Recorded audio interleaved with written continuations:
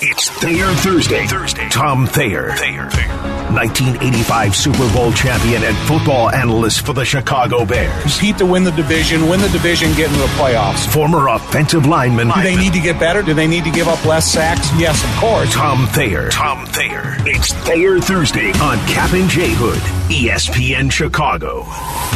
Good morning, Chicago, and welcome in to the Kap J Hood Morning Show on ESPN 1000. And we are streaming on the ESPN Chicago app with David Kaplan, Jonathan Hood with you. We got Shay, we got Jay Moore, we got you on a Tom Thayer Thursday. And Tom is with us on the hotline. That'd be the CarX Tire And Auto Hop. Rattle, rattle, thunder, clatter, boom, boom, boom. Don't worry, call the CarX man. Good morning, Tom. How are you? I'm doing well, man. How you guys doing? We're doing well. Awesome. Happy New Year to you. You guys as well.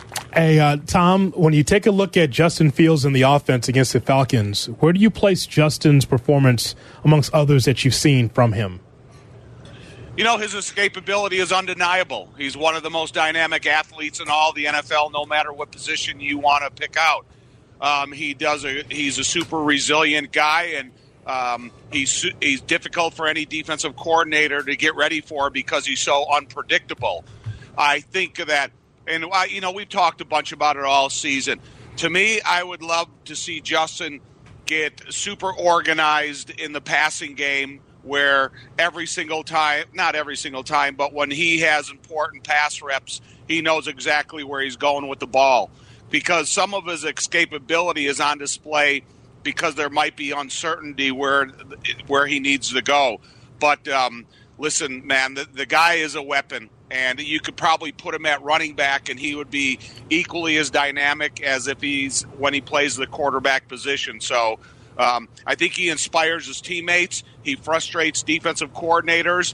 And when you see guys like Bud Dupree and Calais Campbell laying on the ground in frustration because they are each counting a sack and what it meant for their bonuses, you can see what he means to his team.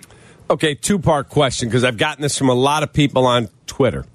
They asked me, could you draft whoever it is, Caleb Williams, Drake May, whoever, and use Justin as a Taysom Hill-style guy where he's out there behind center, he's out there, as you just said, in a running position or a receiving position? So answer that for me first. Well, I was talking to some people, outside the Bears organization and talking about that when they were talking about, do you re-sign Justin or not? And I said, how about this? You give Justin an $80 million 4-year, 100% guaranteed contract to be a Taysom Hill. And I think if you had, you explored those options, Justin probably wouldn't take it because he wants to be a quarterback. But, Cap, I've had that same discussion with other people outside of you and Jay Hood, and that could be the case, or I would just draft another quarterback and let him compete. Okay, now if you draft a guy, I believe, number one, you can't bring Justin back. If you do go down that road, they may trade the pick and get a haul of picks back. I don't think you could drop a number one overall guy on the roster and still have him there. I think it creates too much of a sideshow. Maybe I'm wrong, but Hoodie and I were reading the Dan Wiederer article this morning. I don't know if you read it. I highly recommend it. It breaks down talking to current and former GMs, personnel men, coordinators, all about Justin. Number 7, Fields' spotty track record in the fourth quarter isn't a secret. In 3 seasons, 37 starts, he has 19 fourth-quarter turnovers, fourth-quarter passer rating 61.0, career low this year 52. And in the final 8 minutes of a game when the Bears have the ball with a chance to tie or take the lead, he's 3 for 23, won each of his 3 seasons. And his fourth-quarter passer rating this season ranks 36th of 37 qualified quarterbacks with at least 50 fourth-quarter attempts, ahead of only Bailey Zappi. This, one former coordinator said, is a red flag, bright red. So I watched the all 22, and I don't have your eye, but I'm watching it for a while. And the game against Atlanta, for me, was the best I've ever seen him play in a Bears uniform. Is that a pop-up, or do you think it's a trend? I think until you do it numerous times back to back to back in your home environment or an away environment, it's kind of a pop-up.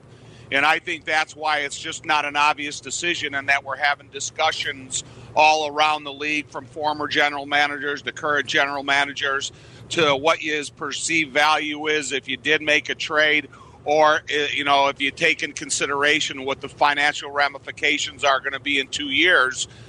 Is he worth that decision? So that's why it's just not an obvious yes or no, or what you're going to do with Justin. And, that's why, you guys, the three of us, are having this discussion this late in the season, because if it's not an obvious yes or no after 17 weeks going into the 18th week of the season, and you still have those types of stats that you can put up there, and you still have question marks, it's not a foregone conclusion. Your decision is guaranteed. Yeah, if it's not yes or no, then you know the answer, right, Tom? Yeah, but you go back and you look. I remember when Bruce Allen was the GM of the Washington Redskins, then now the Commanders, and I was talking to him when they drafted and made trades for RG3, and they still drafted Kirk Cousins. Mm-hmm. And I was telling him, because I played for his dad, George Allen, and I said, Bruce, your dad would have never made that trade in the history of his NFL football life, and I can't believe you did that. And he goes, I think it was a good deal, but we backed it up by the Kirk Cousins decision. So, when you talk about you can't make another quarterback decision, it's been done before. And it's unfortunately for RG3 and the injuries that he's faced, it worked out for the Commanders that, they did draft Kirk Cousins with that position. So I'm not saying you have to guarantee do it with the first pick in the draft, but you can still draft another quarterback to come in here and make the position stronger and more competitive. It's really interesting, Tom, because I mentioned the Cap. This is such a Sophie's choice for Ryan Poles, because there's so many different ways to go with this at the end of the season. So one thing that we kind of hammered in on is someone, I think it was on a podcast, Cap, that we heard was it the Long brothers that said it would be a mutiny if the Bears were to allow Justin Fields to go, you trade him or not, he's no longer being the quarterback. I think he said there'd be a mutiny, one of the Long brothers said. Might have been Kyle that said that.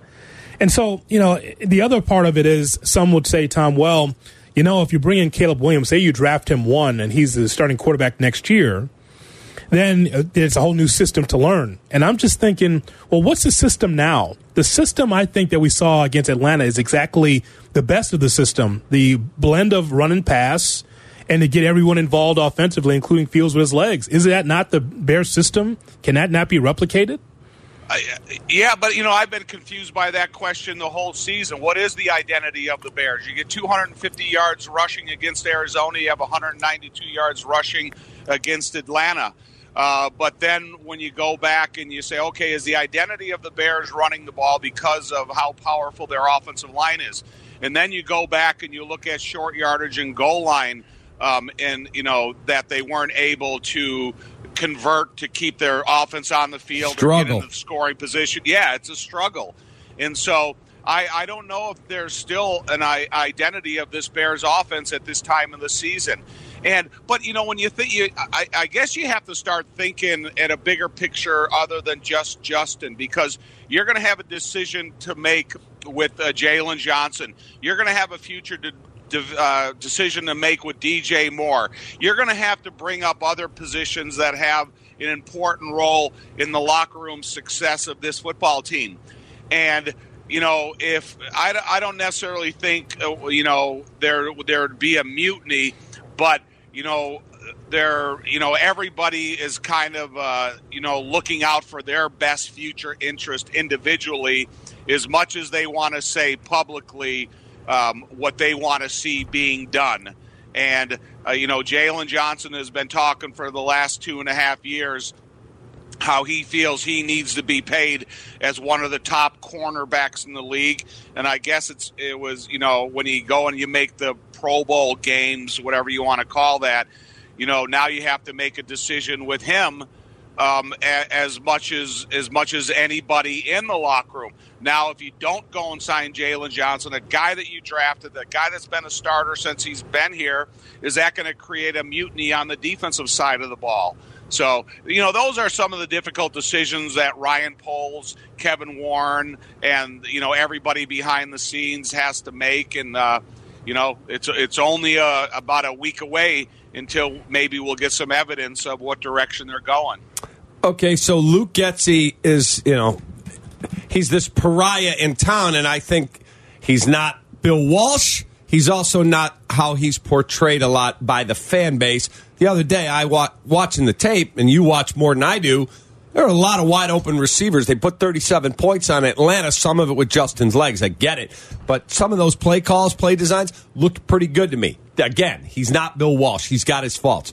My question is, if Eberflus is back, and it sounds like he is, if Justin's back, can you run the risk of changing play callers and giving him, he had a system at Georgia, I'm transferring. He had Ryan Day's system. He had Matt Nagy's system. He had Luke Getsy's system. It'd be his fifth system in 8 years. You run a risk there, don't you? Yeah, you do. But, to me, if you did make a change in the system, I wouldn't change the terminology. Because that's, I think, the most difficult aspect of learning a new offense is if you bring a guy in here that thinks he's the next brainchild of offensive football in the NFL, and he wants to bring in this confusing terminology that takes a year to learn for a quarterback and 6 to 8 months for the offensive line to perfect. I think that's when you face the most difficult transition if you bring in somebody else. So, I saw creativity in the first series of the Atlanta system as well. They ran a double pass. They were going to run a wildcat shotgun double reverse. But I think we're going to see a lot of the evidence of Luke Getsy in the first scripted plays going into Green Bay. It's going to be a hostile environment. And one thing about playing against the Green Bay Packers is offensively you need a fast start. You need to be able to put pass points on the board as quickly as you can to allow Matt Eberflus, the defensive coordinator Eberflus, to be as aggressive as he can at the line of scrimmage. And one thing about it, Kenny Clark, defensive tackle of Green Bay, he's 14-0 against the Bears. You better think of a way to block the edge rushers of the Green Bay defense, but you better be able to block the interior if you think you're going to have another triple-digit running game that they've had the last 2 weeks. Tom, how surprised are you that Jordan Love has been this successful with the Packers so far this season? Not at all. It's the template of success for 95 years in the NFL, where you go and you draft a guy and you allow him to sit behind a quarterback to learn the system, learn the terminology perfectly, watch the mannerisms of the starting quarterback and how he carries himself, and the little intricacies of the thinking portion of the game to make you your process expedited once you do get a chance to play. So, I think Green Bay has kind of shown the template of quarterback success in the last 30 years. And that's what the NFL was going through for the first 70 years. Before we let you go, back to what Hoodie asked you about with the Long brother saying you could have a mutiny and there's other people, the culture in the room could change. I asked that question to Olin, and he said, I used to hear guys go, I can't believe they cut Jonathan or they cut Tom. He said, would you rather it's you? Put your helmet on and go to work. He said, and if Caleb Williams or whoever rolls in here and leads you to where you want to get to, they'll all be like, yeah, I sent my friend Justin a card, or I called him, or I texted him, but they'll be very happy that they're playing in the Super Bowl. He said they will get over it if they draft the right guy. Is that fair? I'll tell you a funny story. When I got cut by the Bears, Wanstead told me on a Saturday I was going to be the guy they were going to go to on the upcoming Monday after I was coming off a PUP list. Upcoming Monday, they cut me instead of being the starter. But Jim Harbaugh that year bought Rolexes for the offensive line. And from when I got cut, he gave it to the guy that replaced me. So believe me, man, he didn't put it in a box and send it to me in Miami. He gave it to the guy that was taking my place. Wow. Oh, boy. Wow. That's something. He gets the Bear job, you better be getting a Rolex.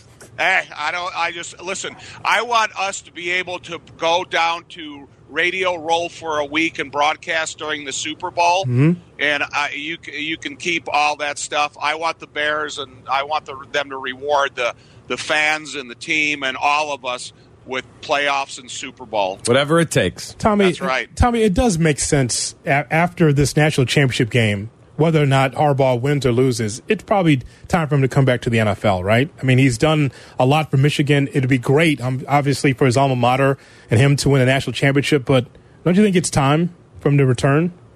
Yeah, I do, and I think there's some billionaire owners out there that are willing him to give everything that Michigan's willing to give him, and then, trying to, for he has the ability to turn things around within a couple of years' time. It's not something you're going to give him a 5-year window of opportunity to succeed. He'll be able to do something within a couple of years. Tom, as always, we appreciate the time.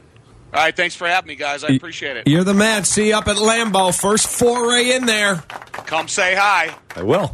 See you guys. Tom Thayer with us.